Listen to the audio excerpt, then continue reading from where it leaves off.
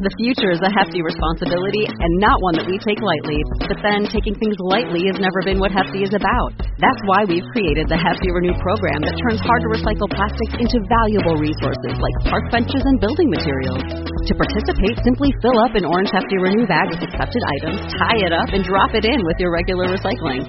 That's it. It's that easy. It's time to rethink recycling with Renew. Particular valued resources may vary by geography. More info available at heftyrenew.com.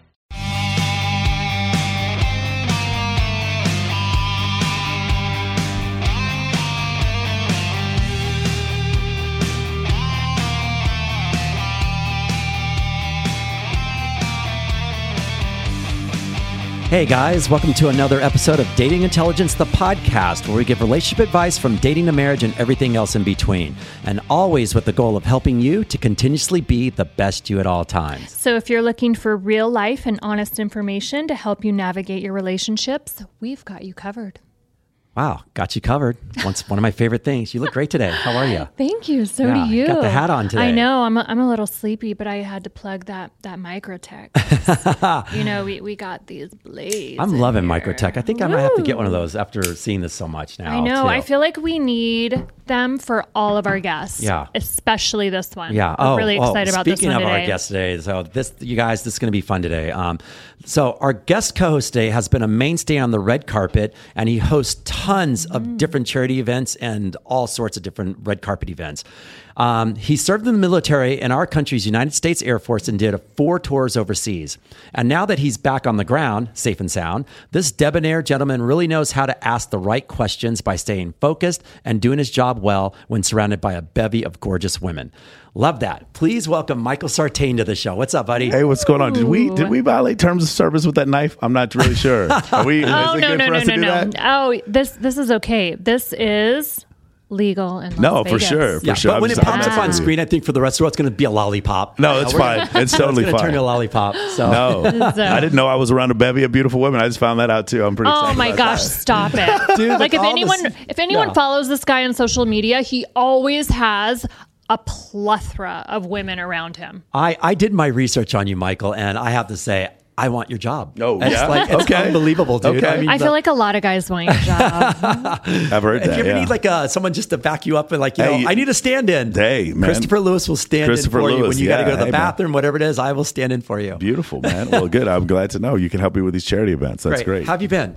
Good, man. I've been really good. COVID was rough, not being able to be social. I started doing a lot of stuff on, we actually started hosting pageants on Zoom for a while, which is really cool. And then I started a coaching business, a master program where I actually teach people how to throw events. And then I go into a lot of stuff that I learned in the U.S. military. And that has been a huge shift for me because I'm a portfolio manager at a small fund. Mm-hmm. That's my main job. And just for me to be able to do that, just to be social, on the scale of extroversion, I'm a 10 out of 10. I need to be around people. I need to talk to people. If I can't do that, it's crazy. They were talking to me earlier. It's like, hey, at Sticky Paws, who's going to do the first 3-hour podcast? And I'm like, I know the answer to that one. It's going to be me because I like if it's a situation where, if you came in here and said, hey, Michael, we need 3 hours on quantum mechanics, I'm like, done. Let's do it. Like it's whatever we want to talk about. So for me, it was hard. COVID was hard not being around to be around my people. We Jamie and I know each other through several charity events. Not doing one for 18 months was very difficult for me. I can imagine. And then finally getting back to doing it. And then I do the recruiting for a lot of these events and the outcry. So I do these photo shoots. The 4 main things is I do photo shoots, I do the charity events, and then so whenever there would be like an Ignite party or a Playboy Mansion party or a Maxim party, I would do the recruiting for that. And then I would do some beauty pageants or bikini competitions or whatever. The recruiting has never been easier because of COVID. Everybody is ready to come out of it and just be out there and be social. And if you've been out in Vegas in the last couple of weeks, it's completely open. It's more open than ever. Art of the Wild was over at Encore in the Wynn this last week. They've never completely sold out until this year. This is the first year they completely sold the whole thing out. Wow. So the world is ready to date again. The world is ready to be social again. And I'm trying to take advantage of it as much as I can. And so that's why, it was very stressful for about 15 months. And then now everything is just open back up. That's great. Do you, off the break, and you just mentioned something, do you ever feel like you get rusty? Do you ever feel like when you're getting back out there, I'm talking on the red carpet, like when you're out there, do you you feel like, because of all the time off, you said that 18 months. Yeah. Did you feel rusty? You felt like he was right back into it. So I was right back into it because I do 3 Zoom calls per week that are 4 hours each. So specific, and I was doing interviews for those. What was rusty is putting on the suit. Right, and then holding the holding the microphone the whole time. That part, it was a little hard, but I mean, one of the techniques I do, and I tell this to people, whatever they have trouble being in public speaking or something like that. My first interview is always with a sound guy or a janitor or somebody like that. I always interview just some random dude before anything starts. Those are some of the funniest interviews I've ever done. I'm asking this guy, I was like, "How are you excited to meet Kindly Myers and Jamie Villamore?" And it's just some janitor, and he's like, "What the fuck are you talking about?" He's like, "Who is that? Who is this person?" And the interviews are hilarious, and like sometimes I want to post them on YouTube because it's just like me with like some bartender or some bar back. I hope you have all those. Oh, I do. I have all. That would be so great. They're so funny. They're looking at me like crazy, and I'm like, what are you talking about here, man? And so I do those to get warmed up. But it's very much like playing basketball. You get warmed up, and then all of a sudden you're hitting all your shots. You get in a rhythm. It's the same kind of deal. But the thing that kept me in rhythm was Zoom. Zoom changed my life. I'm able to like run several businesses and handle all these meetings from Zoom or Skype or whatever, and it's just made things so much easier. And now everything's opened up. I'm still doing Zoom. I'm still doing mostly Zoom stuff. So that's been a real game changer for me. But as long as I can be in a situation where I'm going back and forward and actually listening to people, right? Intellectual curiosity. I think the interviews are easy to do if it's in person or it's in Zoom. And your questions are off the cuff. Is that normally right, or do you have a set that you have? It depends on the event. So, like for instance, for Jamie and I, sometimes we'll whenever I see her, we're doing an event maybe for troops, or we're doing it for animal rescue, or we're doing it for underprivileged children or something like that. I'm always going to ask about the charity. Okay. And I'm always going to ask about them. And then one of the other things is, in the case of, we do a lot of influencer events, so I'm going to be like, who are you most excited to see inside? Some of those questions are going to be general for everyone. But for me, one of the things I do, I try to, every person I interview, I try to get a 3-dimensional biography on them. Okay. So I know Jamie's into guns. I know Jamie's from Las Vegas, right? So now she becomes 3-dimensional to me. This is going to sound insane, but everyone's IG, their handle has a shape. Because Jamie has a hyphen between Jamie and Villamore. There's a shape to it. That shape makes the whole biography 3-dimensional. Then I remember that. So now just imagine me. I do 50, 60 interviews on the red carpet. And for me, each one of them, their IG, like Kindly's has a shape. CJ Sparks has a shape. Okay. You understand? Chloe Teray has a shape. There's a shape to each one of their IGs. And then Chloe Teray is from Toronto but lives in Los Angeles. CJ Sparks is half Mexican, half German. Like these things. But it's almost like, if you've ever seen somebody who does a sports podcast, they know the university and the position and the number for every one of these players. Like you have your stats down. Correct. That's great. Correct. But you create a visual. Mm-hmm. Correct. I make it 3-dimensional. It's something I learned when I was in the military. I make these things 3-dimensional, so I always remember who these people are. Does that make sense? Yeah. So even like, Travis, our producer here, Travis, he works at Sticky Paws. He has a shirt on. Travis. He has a shirt on that has marijuana leaves on it. I wish we could see you, Travis. Yeah. Sorry. And then John Orlando, right? So John is the same thing, right? I know John is 50. He's 50 years old, and he's dating my friend Vanessa, and John is in super good shape, and he's got this speaking voice and this great smile. And then John Orlando, his IG, and who his dad is, and all this kind of stuff. It makes a 3-dimensional biography for each person, so you don't forget who they are. That's great. And then now here come the questions, right? So I was talking to Mike Tyson the other day. I didn't ask Mike Tyson about boxing. I asked him about his podcast. He's in love with his new podcast. You understand, something like that. Yeah. My buddy Jeremy Piven's the same thing. He just started a new podcast, so I would talk to them about this new thing that they're into. Lindsay Palas, she ironically, all of them have podcasts. Now, they all have podcasts now. Or some of my friends have become DJs or come out with a new book or something like this, and then I just talk to them about that thing that they're interested in. Right. So you have a list then, like in order for you to do that. That's I know, crazy. You remember all that, and I know that's knowing your craft. Do you remember the first conversation you and I ever had? It had to relate to guns, and I feel like I was like, whoa, this guy actually knows me, because we do so many interviews, but I feel like he legitimately did his homework. Yeah. That's so amazing. So I'm going to tell you the truth. It really like kind of knocked the socks off me to where I'm like, whoa. And every single event, I look for him. So he's the first fucking I hit a red carpet, and he's the first one I look for, and the first one that I always give my interview to. Which means he appreciates what you do as well, and he wants to know everything I think about as someone like walking the carpet, like we appreciate you because you put in the work. Yes. So he's not just asking us like random questions. Like nobody on that fucking carpet knew that I shot guns, but he never had never having met me before he freaking knew. And I was like, yeah, so. Wow, that's what makes you so good. Yeah. By the way. Same thing with the photographers. Like each photographer has a different style, and I remember them by their style. So do you remember the first question you asked me? Actually, before that, we met at Marquee. Yes. So we met at Marquee, and then you told me about the guns, and I told, because I'm obsessed with guns. I don't shoot as much as I used to when I was in the military, but like the physics of it, because I studied physics in college, the physics of it was always interesting to me. So we were talking about my favorite rifles, submachine guns, and pistols, and that was the conversation that we had. And then we stayed in touch after that.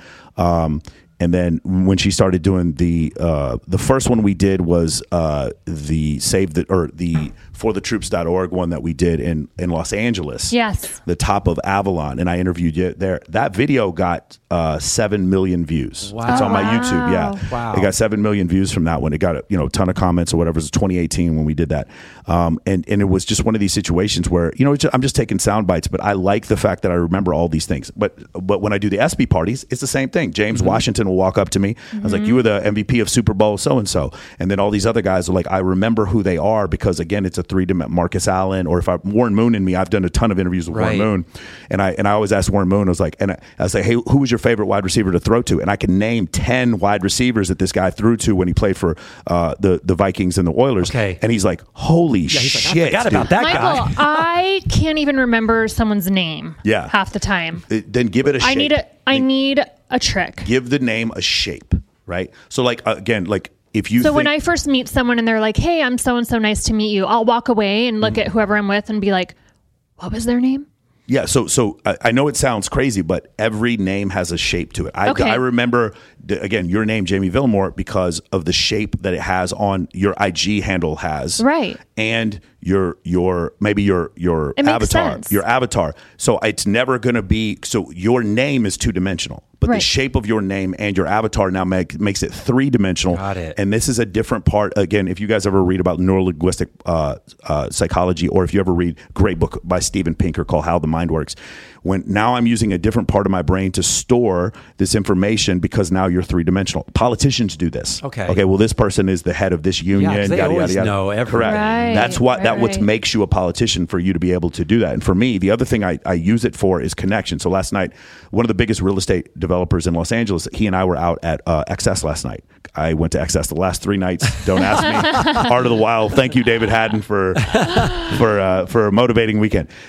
So I went out there and I'm sitting there talking to him, and I know all these other people that are there. There's also a huge construction developer for Caesars. He's the guy who runs construction for Caesars, my buddy John. And I'm introducing all these people to all these other people. And yes, some of them are very pretty girls also. But in the situation, I happen to know this. There was a girl there who's a therapist. She's a licensed marriage therapist who was hanging out, and she's also a model. And then I just remember all these different things about people. Also, alma maters. Big on alma maters. I love whenever I find out somebody's a Longhorn or a volunteer or a Hurricane or something like that. I always try to remember those little things, and then it makes it easier. Yeah, he's adding on to his Rolodex. For sure. Printing every time. For sure. So that 3D picture just gets bigger and bigger. For sure. Now. Yeah, exactly. He's the intelligence. You are the intelligence. Well, so I did counterintelligence briefly when I was in the military, and it was just like one of these things where you kind of understand the way, it's not just that you know the thing, it's how you connect the thing to the other thing, right? So I connect the guy who has the DUIs with the DUI lawyer, right? Or the guy with the leaky roof with the roofer. My goodness. So I'm always trying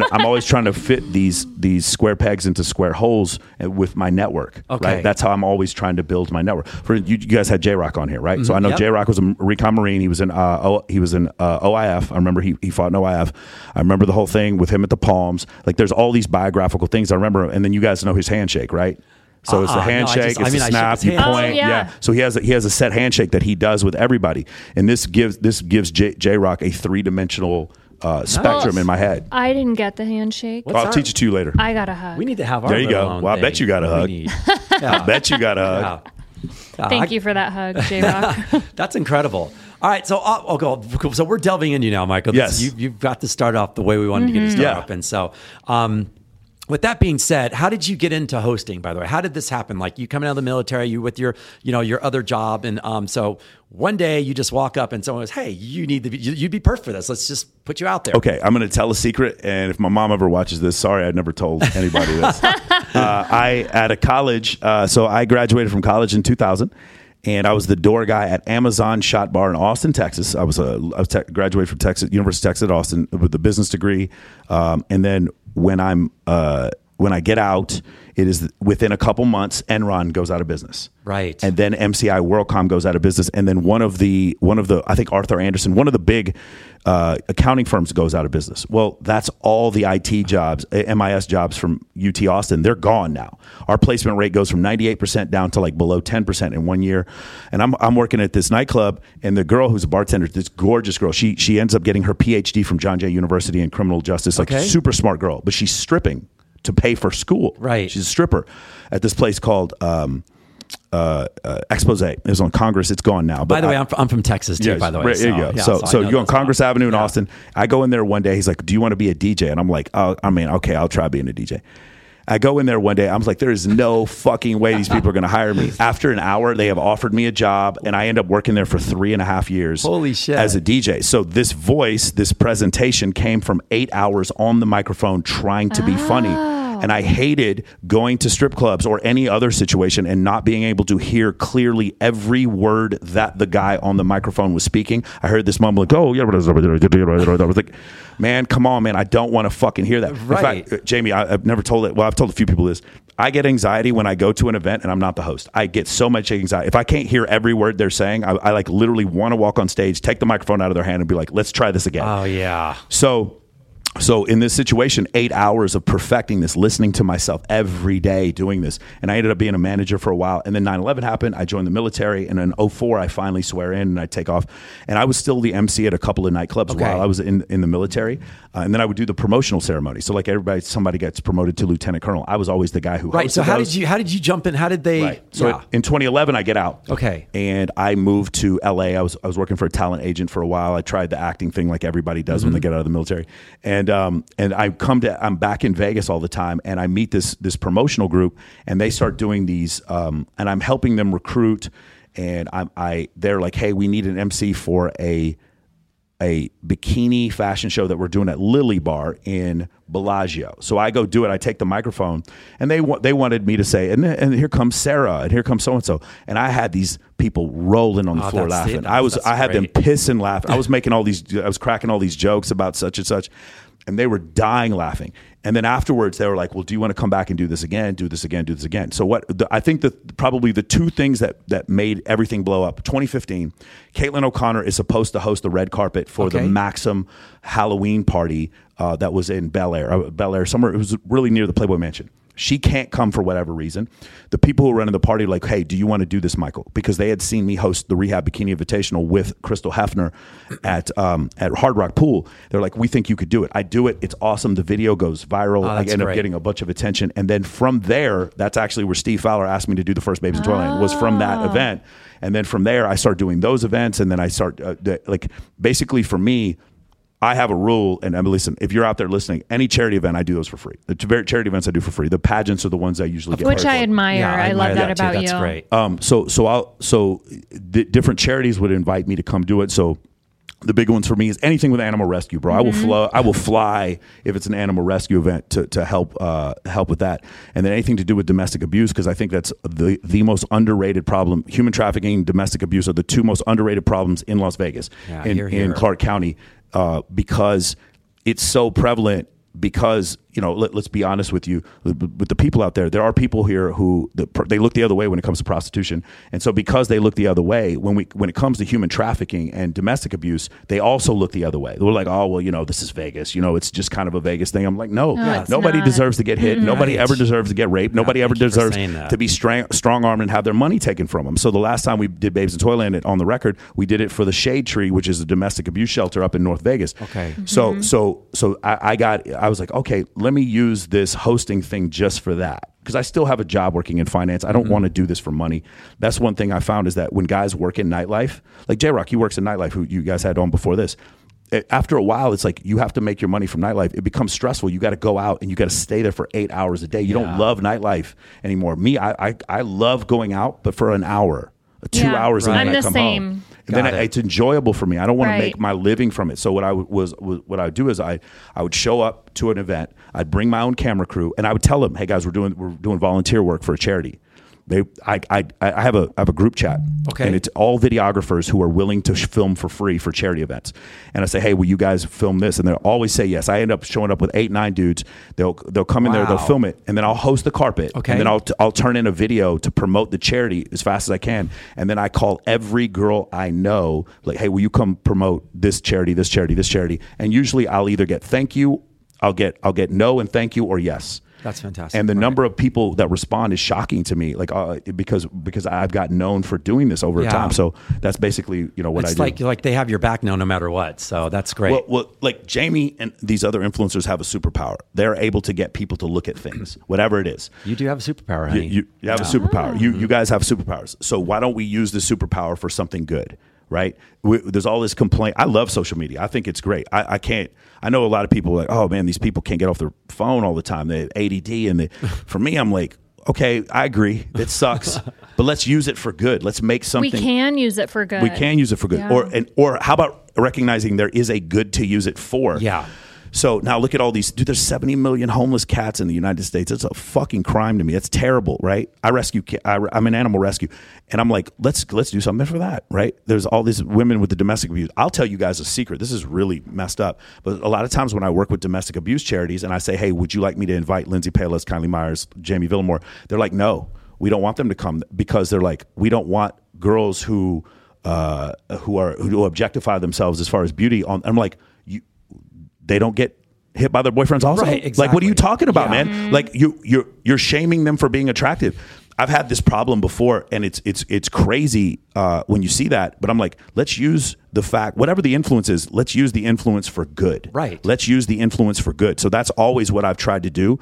Let's not, and of course you're going to use the influence to make money too, but let's start off by using it for good, and then let's pick some things. So for me, the big three are domestic abuse, in human trafficking, disabled veterans, and animal rescue. Those are my three big ones. There's still other ones that I help with, but those are the three big ones. Yeah. Those are great ones too. Wow. Man, you're I've got a little hate because I love contributing in a positive aspect to the child trafficking. So they don't want to use me because my Instagram's too sexy. Yeah. I mean, it's hard, right? So they're like, we can't. But then I've had other companies reach out to me, and they're like, oh my gosh, like Nicole Arbor did. Did one for, is it Tim? Oh, I can't think of his name, but it was the same company that had reached out to me prior, and I was like, I don't know. Nicole Arbor is my homie. Yeah. So Nicole, what I would do is I'd throw an event, and I'd hit up Nicole, and I'd be like, let's do something funny on the carpet. Like, I'll let you do anything. Because she's hilarious. Have you seen some of our red carpet videos? I haven't. Well, actually, I feel like you posted one from way back. Yeah. Before I ever knew her. Yeah. And I was like, oh my gosh. Yeah. We do. So I'll literally hit her up beforehand, and I'll be like, Nicole, okay, just write a script out, whatever you want to do. I will give you the carpet. And we make these really funny videos. Great. So she'll just take the microphone and throw it on the ground or whatever. It's really funny. So check those out. I love her whispering videos. I got to check these out. I'm going to pull out my inner Nicole. Yeah. Yeah. She's very, very funny. So. Oh my God, that's great. Okay, quick question. I'm gonna just gonna interject. So, who are you dating right now? Nobody. You're single. I was in a relationship I have tried being in a relationship 3 times since I've moved here. Yeah, 3. And this last one, it ended amicably. But here's the problem, Jamie. It's not the ending. It's when you move on and you find someone else, then all of a sudden this problem comes, and I was like, why is there a problem now? Does that make sense? Yeah. You're now happy with somebody else, and then now there's... now you can't be cool. I can't be specific. I'm trying to say this without trying to be specific, because I don't want to throw anybody in the bus. Yeah. But I was in a very happy relationship. It ended very abruptly, and I think we both agreed that it should end the way that it ended. I wanted her to go off and be happy, and then I thought that's what she wanted from me, but apparently not. So like that would be the only issue that I've had recently. And then the one before that, I'm with this girl for about 2 years and 3 months. We break up. She's married. She's happy. And then a couple years later, all of a sudden, I hear nothing but bad things about me from this girl. And I'm like, we were cool for 2 years. There was no problem. Yeah. And I realized, it's because I have a girlfriend now. So that has been an issue for me. I have a program called the Men of Action program that I teach. It's a master program. And rule number 6 is nobody needs to know who you're sleeping with.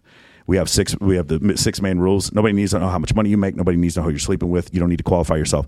And that has been a thing for me where it's like, you see all the pictures of me on my social media. Mm-hmm. I rarely date the girl post the girl I'm dating, just me and her. Because whenever I do, it's drama. You get flack. Yes. Yeah. There is one girl that I'm seeing now. She's a huge influencer, like gigantic. If her management team knew that she was seeing me, they would 100% tell her to not be seeing me. Oh. And we have to keep it a secret because of that reason specifically, and because if people know, then everybody it's in no one's interest to see you happy. Like, do you guys understand that? Like, your friends from high school, they're not like, oh my God, Jamie Villamore's so pretty and she's got the hottest guy in the world. I'm so happy for her. Nobody's doing that. Right. Nobody's doing that. And the gossip just goes like, it starts one way and it just starts like just going telephone, like way off the mark. At that point. I mean, I feel like when I was dating Taylor and you met Taylor, of course, great guy, we didn't really get a lot of hate, which I was a little bit surprised about. I think the biggest issue was the age difference. Right. So there was like a little hate there, like, ooh, it's disgusting. Like, they're 12 years difference or whatever the case may be. I'm 18 years difference, and it never. Oh my gosh. That was never the issue. The issue is always. Just so you know, like, I've seen a lot of his ex-girlfriends, and they're all fucking smoke shows. I can only imagine. So they're all freaking hot. The last one, I was like, ooh, I like her. And he's like, Jamie. So the issue is, the situation is, every time you, as a man, you post a girl, just your friend or not your friend, there's some guy out there who, I'm trying to think of the best way to say this. Just say it. There's some guy out there who thinks he owns her, and he might not even be dating her. Right. And he now doesn't like you anymore. And this has always been an issue for me. In a micro sense, maybe there's a promoter in Las Vegas or a host who, like, he's been trying to talk to this girl for a while. He sees her with me, and then it's like, oh, you're sleeping with Michael Sartain. I'm like, and she's like, no, I'm not sleeping with Michael Sartain. He's just a friend of mine. Yeah. And maybe we are, and we don't need to talk about that. But it's no one else's business. It's no one else's business. Yeah. So that is always an issue, and it creates this kerfuffle between me and somebody else. And so I always have to be careful. You'll notice a lot of times in my photos, there's a group of us. Yeah. I always try to keep it a group of us because I don't want to create that issue. But yeah, man, it's one of these deals where, and then you. Do you think it's just in our industry? No, it's. Well, there's a psychological thing called pre-selection. And this is the thing. Like, there's a lot of reasons why women are attracted to men. But one of the reasons is that a woman sees a man with other women. Mm-hmm. It's like all of a sudden, like, for instance, I have a friend of mine, she used to work at Playboy, and we'd go hang out sometimes, and then she would introduce me to girls, and because she introduced me, the girl liked me. It was magic. And Kindly Myers is like that too. Kindly is the greatest wingman. Anybody wants to know, the greatest wingman who has ever lived on the face of the earth is Kindly Jean Myers of Nashville, Tennessee. We need to have her on. Oh, I'll definitely. She's beautiful. Kindly literally would, like, I'd be sitting there talking to a girl, and Kindly would be like, she'd look at the girl and be like, yeah, you'll do. Like, she'd say that to the girl, yeah. And the girl would be like, oh. And then she'd be in love with me. Kindly is the greatest wing woman of all time. I think every guy, by the way, on that note, because I have 2 of them actually, need a great wing woman, yes. Because they are like, especially when they're just confident, they know you, and they're not afraid, and they bring them in. So I agree with you there. Yeah, definitely. But as far as the industry, I think what happens specifically in this industry is that there's pre-selection. So, like, certain men are surrounded by other attractive women, which makes them attractive to other women, right? And then the other thing is, so beauty is subjective, right? Right. But what's not subjective is the attention that certain women get versus other women. Does that make sense? That makes lots of sense. So Jamie, with her following and being attractive, she's going to get more stimulus. She's going to get more offers. When like, it's not like I'm going to walk to the stage at XS and we're going to have to wait to get on stage. She's Jamie fucking Villamore. She's going to walk on stage. It's not going to be an issue. But so you understand that if a girl doesn't have that stimulus, her behavior is going to be a little bit different. And I found that it's difficult. The part that makes it difficult here is when you're dating someone in this industry, there's always stimulus. There's always a free dinner at Tao or a trip to Mykonos that I got to be 1% cooler than the trip to Mykonos. Always. Do you understand? Mm-hmm. Yep. I've got to be 1% cooler than the party in Bel Air. I got to be 1% cooler than the girls' trip to Disneyland or whatever in order to. So for me, it is a little bit more of a dog and pony show. I will say that is different. But other than that, not really. I think people are all the same everywhere. I think evolutionary psychology, guys, anything I want to recommend more, it's anything by David Buss, Professor David Buss, University of Texas at Austin. He wrote Spell his last name? Buss. Okay. He wrote a book called The Evolution of Desire. He wrote another book with Professor Cindy Meston called Why Women Have Sex, and he also wrote another book called The Murderer Next Door. Oh, we got to check these out. They're fantastic books, but they all deal with the idea of evolutionary psychology. And going back to what I said before about my master program, rule number 2 is evolutionary psychology describes all human behavior. So I believe that we are the progeny, or we are the result of 700,000 years of Homo sapien evolution, give or take however long that is, 4 million years of hominid evolution, and then whatever billion number year, or whatever 100 million years, no, it'll probably be 100 million years of mammalian evolution. Mm-hmm. I think we are the product of evolution, because when you think about it, I was like, a lot of people are offended by the idea that preferences come from cave people, but when you realize we were cave people for 700,000 years, and we only had language since the Sumerians for 11,000 years. You realize that Facebook has been around for 10, 15 years. You realize we were evolved for the Serengeti. We were evolved for a hunter-gatherer society. We were not evolved to be able to go on our Instagram and see the most beautiful woman we've ever seen in our entire life and then be able to message her. Yeah. You see what I'm saying? Yeah. So we're not evolutionarily designed for that. Marriages end in divorce 53% of the time. It becomes more difficult because we have more options. Mm-hmm. And I don't think we've evolved for that. So to me, like I said, rule number 2, the answer is always evolutionary psychology describes all human behavior. So that David Buss book, when I read that, it started making everything make sense to me as far as dating is concerned. Everything it comes back to. I am definitely have to read that. Yeah, I'm going to read it too. So monogamy or no monogamy? So Homo sapiens are a species that has periods of monogamy interspersed in a lifetime of polygamy. That is the correct answer. That is what the scientific surveys and the anthropological record will indicate to you. That is the answer. Monogamy or polygamy is the binary question that you ask, and the reality of the situation is, since I've known you, you've had more than one boyfriend. Since you've known me, I've dated more than one girl. Yes. And even though I may seek monogamy at one point or another, the reality of the situation is the result is me dating multiple people looking for monogamy. Therefore, it is polygamy. I know it doesn't seem like that, but you end up dating a number of people. You put it in the correct context, though, and because you need to go through that to find that one. And it Do you think you're ever going to find that one, and that's it for you? I think I enjoyed having a girlfriend so much this last time, even though it did not end well. I enjoyed it so much. I definitely think I want to do that again. Okay. The problem for me, I'm just going to be honest. Yeah. This is going to give me a lot of deep shit. No. We like it. Yes. And if she's listening, listen up. I hope, wish her nothing but the best. But the situation for me, and I told you this, I kind of need to be with a woman who likes women. If I'm not with a woman who likes them, and I'm not just talking about threesomes, I'm talking about, if I'm with a woman who likes women, I can be bluntly honest about who I've been with or who I'm attracted to, and she can also. There was a level of honesty that I find whenever I date someone who's bisexual that I can't find with somebody who's heterosexual. And whenever I'm with, so I dated a girl in 2015. She was heterosexual, and then we were at a party one time, and I turned around. I was like, "Hey, this is my friend Crystal Hefner." No, just imagine, not you, Jamie, but a normal girl. A normal. Hey, I'm normal. No, just a normal girl that you're dating, and you turn around and is like, "Hey, this is my friend Hugh Hefner's wife." Like, what do you understand? Yeah, how do you take now that? You're competing against all this, and now there's jealousy and insecurity, and like, why are you hanging out with her? And she invited you to the Playboy Mansion? Fuck no, you're not going to the Playboy Mansion. Like stuff like that, right? See, I get excited. Yeah, but exactly, you do. But that's the difference, though. I didn't mean to cut you off, but that's different. So I think once again, it's putting it out there at the beginning, though. So I'm hearing what you're saying, and I like what you're saying, and I agree with you. It's like that thing where everyone that I date, I put all my cards on the table, and if I love. And if I see they can't sway, I'm like, well, at least I know right away, So right. I'm sure now that the quicker you put it out there, you get the results on what. If you're not wasting time. Exactly. Like I don't have time to dick around. For sure. Thank you. So when you turn 40, you get this superpower. It's called exactly what the fuck you want all the time. That's what happens when you turn 40.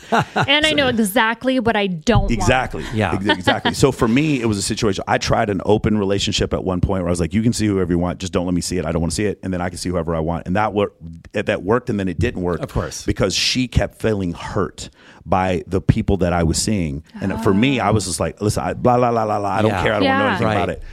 So then I tried with somebody where we could be with other people when the two of us were together. I think that is probably the only way I can function now. And it seems like this city has ruined me. But yes, and because I've tried it, and I think that's probably the only way that I'm going to find it. But I loved having a girlfriend so much that I definitely would probably want to do it again. Yeah. Yeah.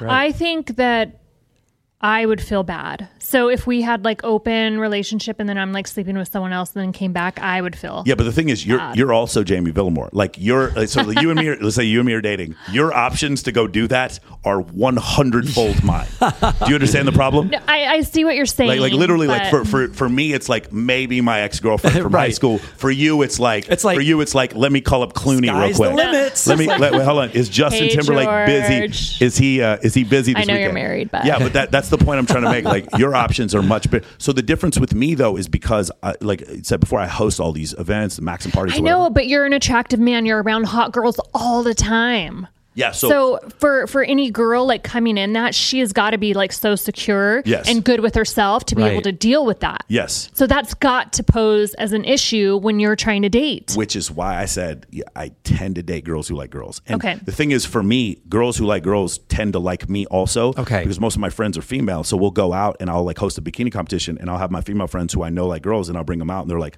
I am very happy now. Yay. That's awesome. So that's just my preference. That's something that's worked out for me. And the other thing was just like the level of honesty that I can have, because you listen, as a man, you want to be honest. Yeah. It's not the cheating, it's the lying. Right. And you want to be honest, and you can't be honest when it's like, yeah, I used to date so-and-so and she doesn't like so-and-so. And she's like, she thinks so-and-so super attractive.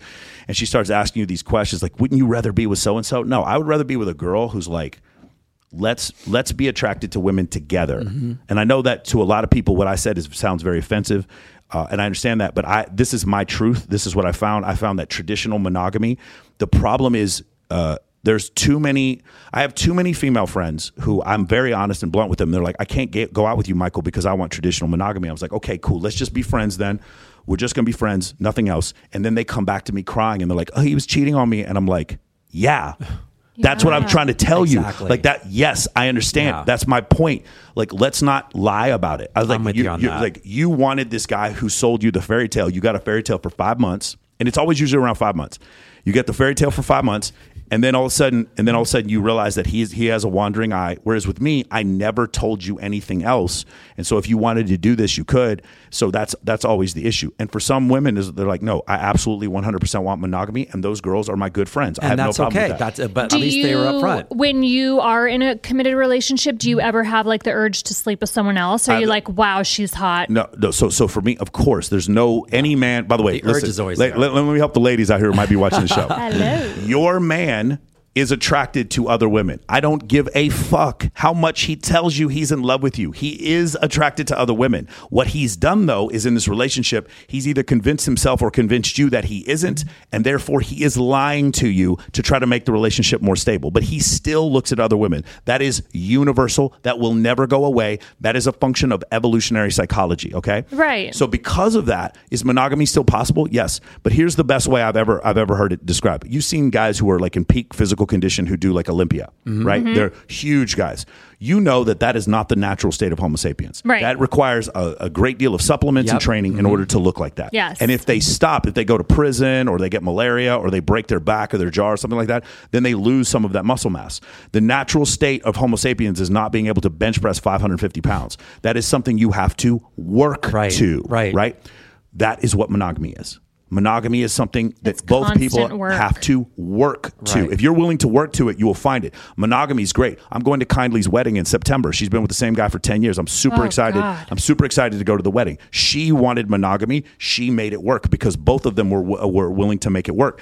So for other people, like for me, the wandering thing, what I found is that when the girl that I was with and I would go and meet girls together, then there was no wandering. That was more than enough for me. Okay. And so that's what I wanted. So the other option is what? I have a girlfriend and then I cheat on her. Right. That's not an option for me. Right. And I'm not a cheater. Like I feel like if it's not going down the road, then I'm going to make I'm just very like open. So I'm going to be like, hey, X, Y, and Z is not working for me.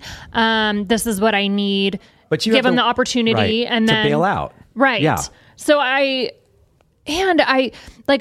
look at guys and I'm like, damn, he's hot. Yes. But I'm not visually thinking about like having sex with him and like, oh, I want him to rip my panties off. Unfortunately, that's what it's like being a man. Yeah. Do men do that? Do you literally visualize like having sex with her? It's not quite that, but you do. Okay, so here's but I have looked at a guy and been like, I wonder what's in there. Right. So I do think that. So let's bring it back to science again. Mm-hmm. Okay. So when women take anabolic steroids, what is one of the first things? So women do take anabolic steroids for women's bodybuilding competitions and stuff like that. What is one of the first things that they report? Do you guys know? Have you ever read anything about this? They report an insanely high sex drive. Right? So in general, a man's testosterone levels is about 17 times the level of what a female's testosterone levels is. No, around the same age. Mm-hmm. Okay. 19 years old, I'd be at like 900 and you'd be like at 100, 175, somewhere like that, somewhere around that area. So that's generally what it is. When women take anabolic steroids, this is a woman experiencing a male's level of testosterone, and the word she uses is insane sex drive. No, it's not an insane sex drive. It's being a 14-year-old. It's being a 19-year-old man. But because we're so used to experiencing it every day, to us it doesn't feel insane anymore. Okay. But the sex drive for us is just like it's not. So you have in every two gender species, you have one of the genders that has more reproductive responsibility. They have to be the pickier of the two genders. Does that make sense? So as a cave woman, remember, all go back to evolutionary psychology. A cave woman having sex with the wrong man is a death sentence. Right. So she has sex with the wrong guy, and then all of a sudden nobody knows who the father of the baby is. Nobody takes care of the baby. Nobody takes care of her. She's dead, and the baby's dead. Right. So for her, it's very important that she screens out these different males to pick the right male to be with. When you meet women, who's the more picky of the two genders? I know dudes. Not talking about you or me, Chris. Right. Obviously not you or me or Travis. But I know dudes who will literally listen. I got friends in the U.S. Army. No offense, brother, but like. The term in the Army, 18 to 80, blind, cripple, or crazy. They will have sex with anything, bro. I have friends of mine who are, some of them are. Guys in the city who are like male escorts, bro. They have had sex with everything that moves, and they don't feel bad about it. Right. For men, it's like, it's not that big of a deal. So it's not even just the libido. It's the fact that, like, I'll have sex with a guy would be like, I'll have sex with somebody and I won't feel bad about it later. I won't think about it later. I know guys who absolutely love their wives and girlfriends, sleep with other women, come back to their wives and girlfriends, and love their wives and girlfriends. Oh, yeah. And they're not going anywhere. And they're not going anywhere. And then for a woman, they're like, oh, no, he's a horrible person. And if you loved your wife or your girlfriend, you would never sleep with anybody else.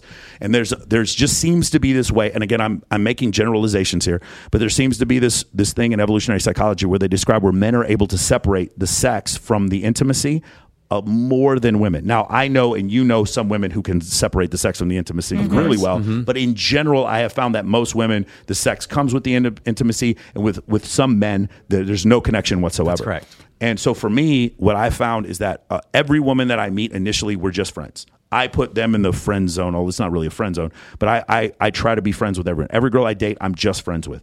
And usually something happens somewhere around the way where she'll ask me out or she'll let me know that she's interested in me, and then I'll go forward from there. But we stay friends. And then I usually don't tell anybody about it. I usually keep it a secret. Mm-hmm. And then after a while, things get more and more serious. But I will tell you, most of the time, if there's a girl I'm dating and you guys saw me with her, you're not going to tell that I'm dating her. I treat her just like everybody else because I think the friendship is the most important thing, like the genuine friendship. Talking about. Right. I think most guys have a hard time being friends with women. I think most guys they like having sex with women, but they don't like women. So if you can like learn, for me, I love the company of females that I'm not even sleeping with. This is my doppelganger right here. You're talking my language. Like everything you've said, by the way, it's like this is how he is. Yeah. So Saturday night, all the parts of him too. When after we were up kind of late, it's just I'm surrounded always by women. Like that. Yeah. That's my life. Like everything you just said. It's like it's about and by the way, with me and my girlfriend or whomever I've been with in the past.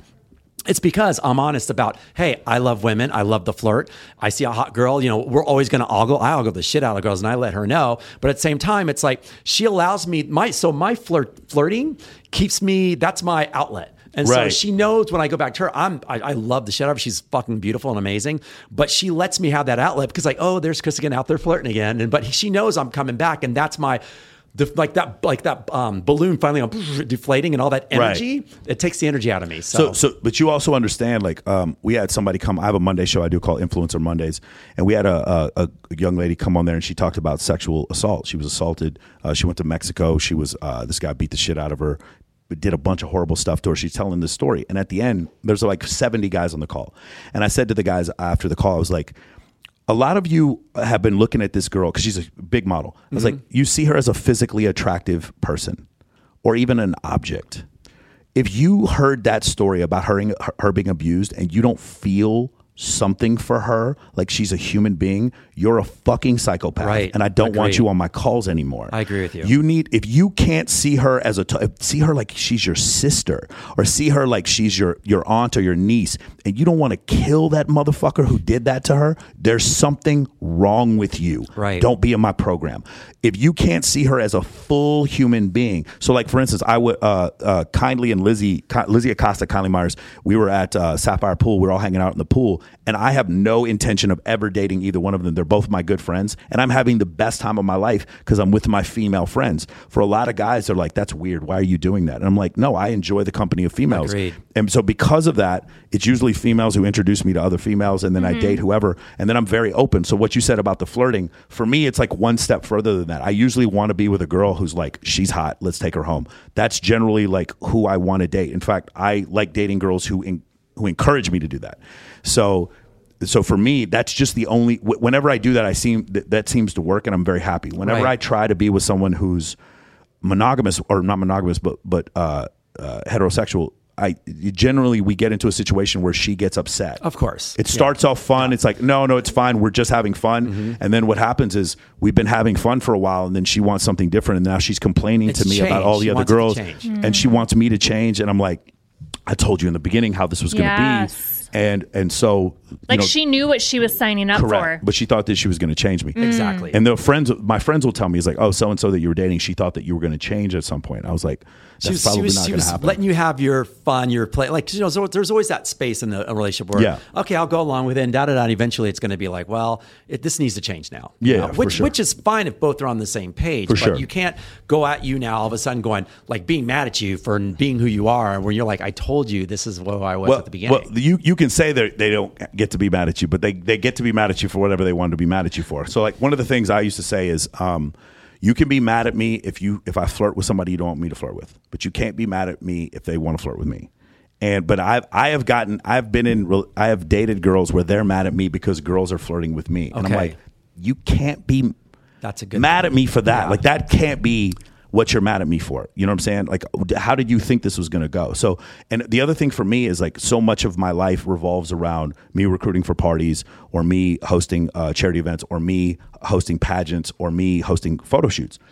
And when I do that, I'm around a lot of girls. And if I'm with somebody who's just like straight up like, no, I don't want these girls flirting with you, I don't know where. Like you're not in charge of them. Exactly. Like how you can't control what other people do. Well, I'm not in charge of the girls. I'm not in charge of the girls. Yeah, exactly. That doesn't make sense. Okay. All you can be in control of is how you react. Yes. But Jamie, the thing is, you are using logic and reason right now when there's no logic and it's one of these situations where when the sexual component comes into the relationship, a lot of time logic and reason gets thrown out. For guys and girls, right? Yep. Again, go back to the book, The Evolution of Desire. He's going to talk about mate guarding. Mate guarding is great. Mate guarding is where dudes get like physically in front of their girl, stay away from my fucking girl. Oh, right. And where what do women do? They say, oh, don't talk to Sally. Sally's a slut. Don't talk to Sally. They start spreading rumors. That's females do mate guarding a lot of times with rumors. Males will do mate guarding a lot of times with like physical aggression. That's why. But the other book, The Murderer Next Door, 88% of murders, men killing other men over women. 88% of murders. Yes, that is interesting. And again, when you use evolutionary psychology to describe human behavior, it always makes sense. When you try to use behavioral psychology to describe human behavior, it's very confusing. Behavioral psychology would be like if I gave Jamie a Tonka truck when she was a little kid and I gave you Barbie dolls, you would like men and she would like women. That's what behavioral psychology says. Of course, we know that's not true. Right, behavioral psychologists are the people who say, well, the reason why you eat junk food is because you're looking at advertisements of junk food. No, the reason why I eat junk food is because it's got sugar, salt, and fat in it, and my ancestors ate sugar, salt, and fat. That's the reason why I like junk food. That's the actual reason. So evolutionary psychology is, to me, is the clearest, most accurate description of human behavior, and whereas behavioral psychology, for me, for the most part, is bunk. I just don't think it's real. We happen to be living in this time with this technology and these cell phones, and we have the ability to contact anybody in the world and have our videos go viral. But the necessity for the video to go viral comes from our necessity for sexual selection and higher status, so that we can get a better mate. Does that make sense? That makes a lot of sense. Eventually, it goes back to. It's always going to go back to evolutionary psychology. That's great. I'm loving everything you're saying today, dude. You can be a guest on this show anytime. Yeah, I feel like we need more time. Yeah, I'm. This is like I feel like you're speaking for me. And I'm like, this is great. I can just sit back today and just. I feel like we're sitting back and we're getting like. I feel like you're channeling words I'm about. That's usually me talking. Everything you just said. So much. So that's unbelievable. Guys, by the way, all the listeners, Jamie, I'll tell you this topic off at hand here. This is amazing. So we're just calling this the Michael Sartain episode because this is unbelievable stuff. And so much good information. And I'm definitely going to check out these books, Evolution of Desire, Why Women Have Sex. Yeah, I think 237 reasons why women have sex, which means there's infinite reasons. Wow. And I love that you just like two for guys. Like you these stats. Like, how the fuck do you remember all this? I fucking read and I don't remember the next day. So for me, again, my lots of dating shows out there, right? This is a topic a lot of people want to talk about. I was like, let's just stick to the science, because there's so much science on this. There's a professor, Cindy Messin at University of Texas at Austin. All she does is human sexuality in women. She's very few humans in the world even study this thing. And when you listen to some of the things she says, like, this is really crazy. They took these T-shirts, these wool T-shirts, they put them on a bunch of different men. And the men that had the more alpha characteristics, she could smell it on them and found those T-shirts to smell more attractive. And it gets even crazier. When she smelled the T-shirts of people she was related to, she found them to be less attractive. Like the pheromones. Yeah. Again, the developed olfactory system of Homo sapien females. We didn't know anything about this. This is crazy stuff. So instead of just being like, oh, I don't know, he's a Sagittarius and I'm a Taurus, instead of doing that, there's so much great science out there. Why don't we focus on the science? The reason why we don't is because a lot of the science tells us monogamy is very difficult. Right. It's not very common. A lot of people don't like that conclusion, so they don't want to read the science. When you say, well, 53% of marriages end in divorce. Well, nobody, if I went to you and was like, hey man, let's start a business, 53% of the time we're going to fucking fail. You excited about this business? Let's do it. Nobody would do that. You think about, there's nothing in the world like marriage. Yeah. You are doing something that financially is going to affect you more than anything you will ever do in your whole life, and you will receive zero guidance on it. Zero. There is no legal requirement for you to receive marriage counseling or go to see your pastor or talk to grandma or any of that. You get into the most binding thing, the most significant legal action you will ever take in your entire life. You will get married to another person. You receive no instruction on it, and then it ends up in unmitigated disaster, and you just make the divorce lawyer community more rich. That's essentially what happens. So that's the thing. Like we don't look at. I'm not saying monogamy is impossible. I'm saying look at these situations from a realistic standpoint and understand statistics. Because one thing that'll happen is when you say 53% of marriages end in divorce, I think it's like 57% now. I think it's actually going up. When you hear that number, stop thinking, well, that's different because I found true love. No. You think every one of these motherfuckers didn't think they found true love too? Clearly, or they wouldn't be getting married. Correct. And they say second marriages, it's like 78%. Wow. Yeah, because you know that divorce is an option now. You know how, because you got that. You had that first run at it. You got that prenup. Yeah. That prenup. So that's the reason why that happens. So, man, there's just a bunch of stuff. Let's just be honest. I agree. Let's just go into it with honesty. And like I said, I tell dudes this all the time. It's not the cheating, it's the lying.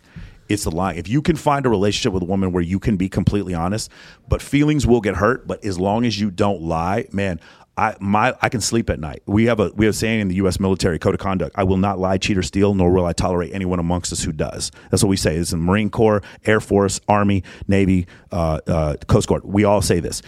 It's in our code of conduct. And so for me, I was like, let me just do that, but in my relationships. Yeah. And then let me tell them, I told my exes, I was like, we may not stay together forever. We may stay together forever. I don't know. But no one will ever be more honest with you than me. You will never be with somebody who is going to be more honest with you. And sometimes I'm going to say things that are going to hurt your feelings. I like that. When we're broken up 20 years from now, you're going to be with somebody and you're going to be getting in fights or whatever. And maybe you will remember me fondly, or maybe you will hate me. I don't know. But you will never say that I was not the most honest person that you have ever dated in your whole life. So that's generally what I like to leave people with. I love that. So, dude, you need to listen to my episode number 2. It's called Truth or Honesty. That's all I talk about is what you said, because that's how I live my life.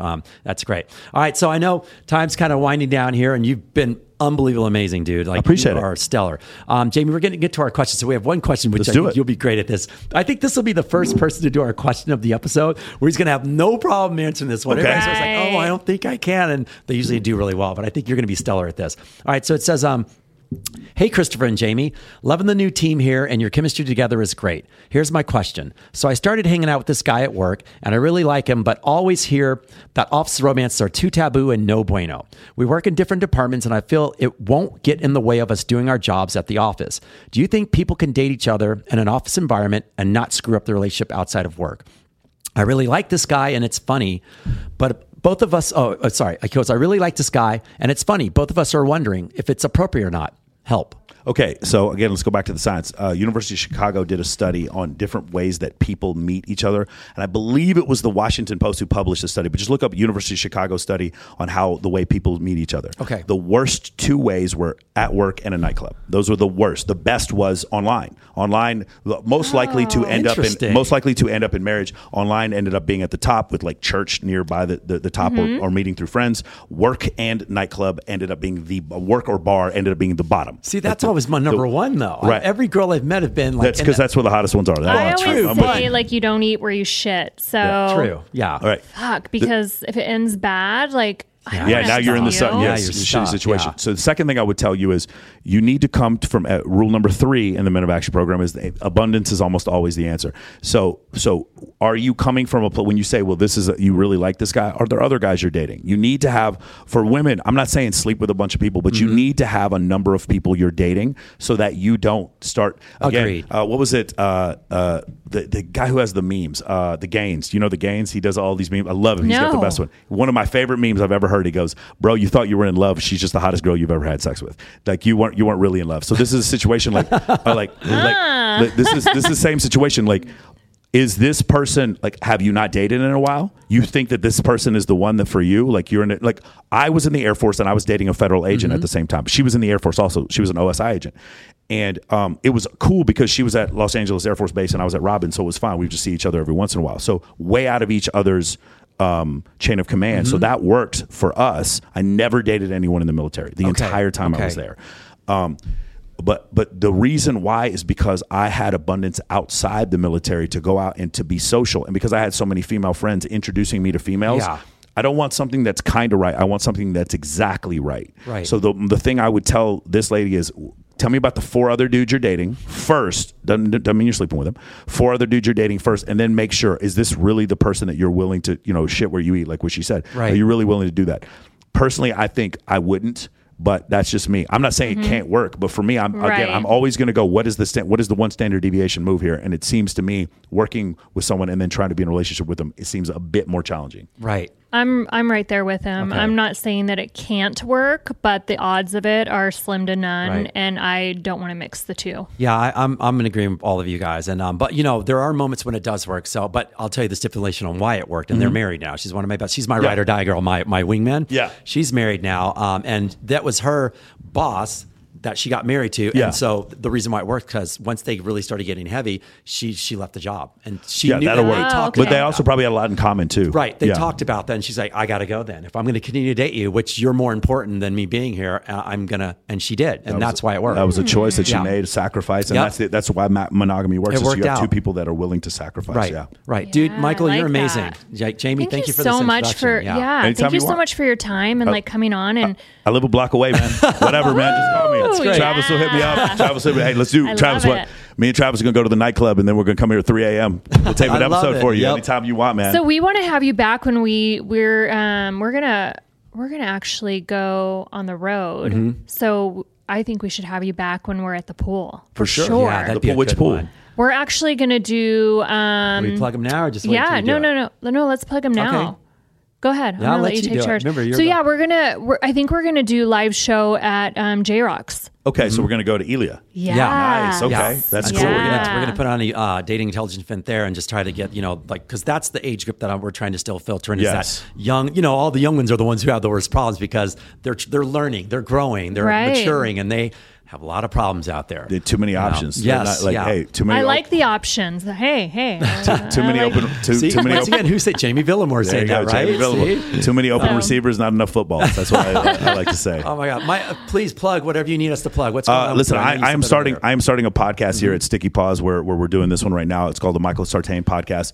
I'm going to have several episodes on coming up here pretty soon. But the best way to describe it is the playmate and the astrophysicist. Right? I want them together. I think of like intellectual curiosity as the best way to describe it. That's great. There's nothing off limits. I am at some point, Travis, I don't know if I told you this, we are going to have flat earthers on the show at some point, and we are going to debate them. Wait. Okay, that's the kind of thing. Yes, are we going to talk about dating? Of course.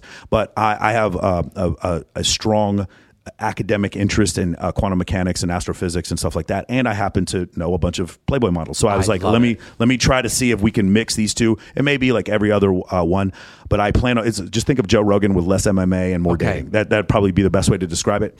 And then we're gonna, hopefully we're gonna do that for a while. So that'll be out in the next few weeks. That'll be that'll be out in the next few weeks. We're gonna do a Spotify podcast, all that kind of stuff, and we'll advertise that. And then I also I do Influencer Mondays, which is me and I have a bunch of influencers, female influencers come on. The girls lead the call, and then there's probably anywhere between 50 and 70 guests that we have on at the same time. We come on, they ask the questions, and then we also go live on Facebook at the same time. That's great. And that thing is a shit show. It does nothing for me. I make no money from it. It's not even like... Sounds like a lot of fun, though. I'm starting it in 54 minutes, by the way. I'm about to start Influencer Monday. But it literally is like Andy Candy one time, she's on there, she's like, I want to see my boyfriend's butthole. He's like, what? What? She goes, what? She goes, I'm on OnlyFans. These guys have to pay to see my butthole. I want to see yours. Her boyfriend's like, no, I'm not going to show you my butthole. She goes, well, I'm not going to go down on you for a week. And then later she told us what his butthole looked like. That is what Influencer Monday is all about. If you guys want to come on Influencer Monday, like it is wild, man. It is a show basically. The show should be called Why Your Man Is Trash. That should be the name of the show. We have a bunch of girls come on, but the whole thing basically it's a catharsis for us. Just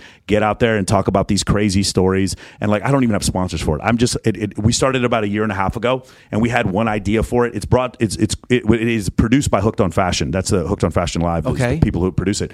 But we started doing it about a year ago, and it is so much fun for us to get in there. And I know the dating history of every girl in the show, but here's the bad part, right? They're talking about the guys they're dating, and I'm like, we better hope this guy doesn't watch the show. Because she'll literally say, well, Mr. Nice Guy did this, and then Mr. Fuckboy did this. And you're like, she's talking about both of them, dating both of them at the same time. I'm like, oh my God, if this dude watches the show. But anyway, it's a great show. If you guys ever want to come on Influencer Mondays, we do this. Everybody's welcome. We take live calls. It's about 3 hours long. We do every Monday. And like I said, I'm going to do these recently, more frequently. And if you guys want to get in touch with me for any of this stuff, just go to Instagram, Michael Sartain. It's really easy to find me. You heard it from the man. He's been a great episode guest today. Jamie, what do you got to say at the end? What are you promoting today? Oh, gosh. Innocent Armor. Check them out. They have fashionable clothing that has the ballistic panels built in. Love them. And then, of course, Microtech. And I have this fancy twisted tee. That is fancy. That was made just for me. Nice. So thank you, Microtech, for that. Appreciate you guys. And they can find you on where? On Instagram? Jamie_Villamore. All right, guys. And you can find me at Anything Dating Intelligence on social media. And if you need to email me with these great questions that you keep bringing in, Christopher at dating-intelligence.com. Michael, you've been an amazing guest. Anytime you want to come on, your floor is here for us. Thank you so much. This is great, man. I love that this is the show you guys are doing here. Thank you. and here's the main thing, right? Here's the main problem.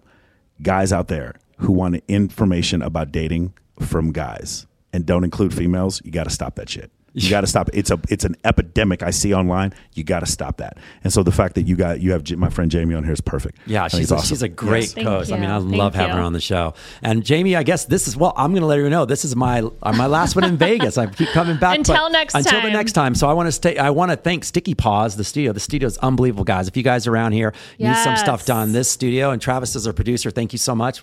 Great episode today, guys. Thank you. Yeah, thank you guys so much for having us. Travis, you've been amazing. So at some point, we got to get your face on over here. One day. All right, that's another episode. Thanks, guys.